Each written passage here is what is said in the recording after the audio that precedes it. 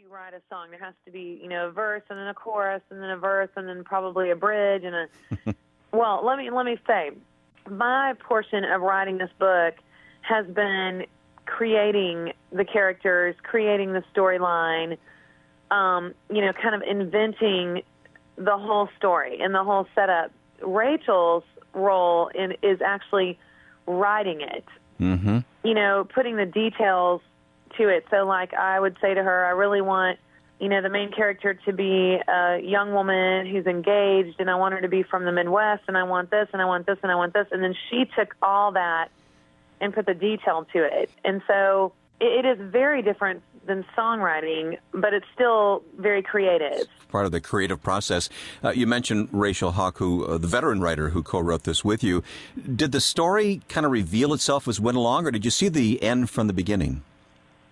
No, the story definitely reveals itself, and it's still revealing itself. As we're continuing to write the next book, now we're working on the second one, and, she'll send me a huge long email and say, I've been thinking about Jade's mother-in-law and what she came from, and I really think that this is what should happen to her. This is what her history should be in order to set this whole scenario up, and blah, blah, blah, and what do you think? And then I'll write her back, and I'll either agree or disagree, or, I always have this, because that's just my personality, but I always have a lot of stuff to add and, a lot of input.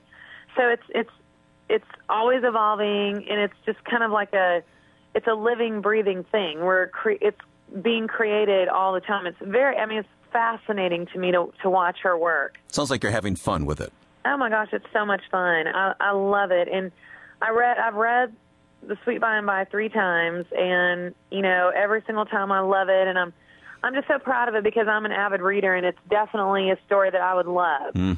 Who did you have in mind as you put the book together? Any particular audience? Women, men, young women?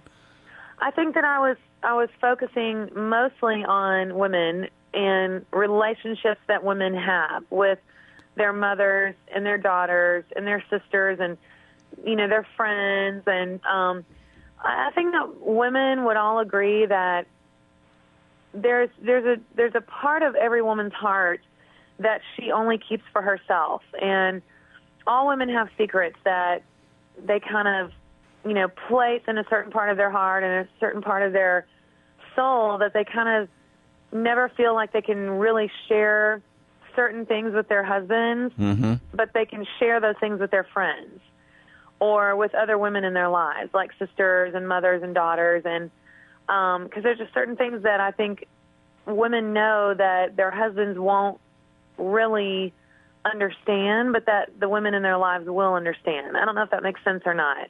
It's not really secret keeping. It's just that, I have things about me that I probably would always prefer to talk to my sister about than I would my husband, just because, I don't know, there are certain, I think all women have certain things about themselves that they want to save and keep from their husbands in order to keep a certain amount of mystique and, mystery, and you don't want to make yourself too vulnerable.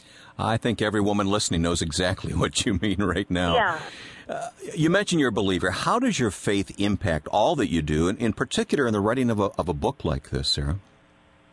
I always pray about every project that I do, and I'm not the best prayer warrior, and I'm not the most patient believer. In other words, I don't always wait on the Lord. I don't always just say, okay, Lord, I'm not going to enter into this book writing project until I have a strong word from you, because I don't have that kind of discipline.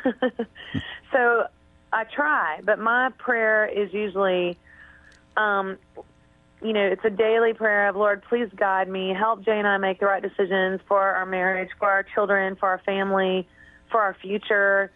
And I sort of just, have this belief that if it's not meant to be, and if it's not a path that the Lord wants me to go down or something that God wants me to do, then it just won't work. It won't be successful. It won't come easily, and then that'll be okay with me. And I'll just say, Lord, that's not what you wanted. That's not what you had for me, and you have something better for me. And so I'll just go to the next thing.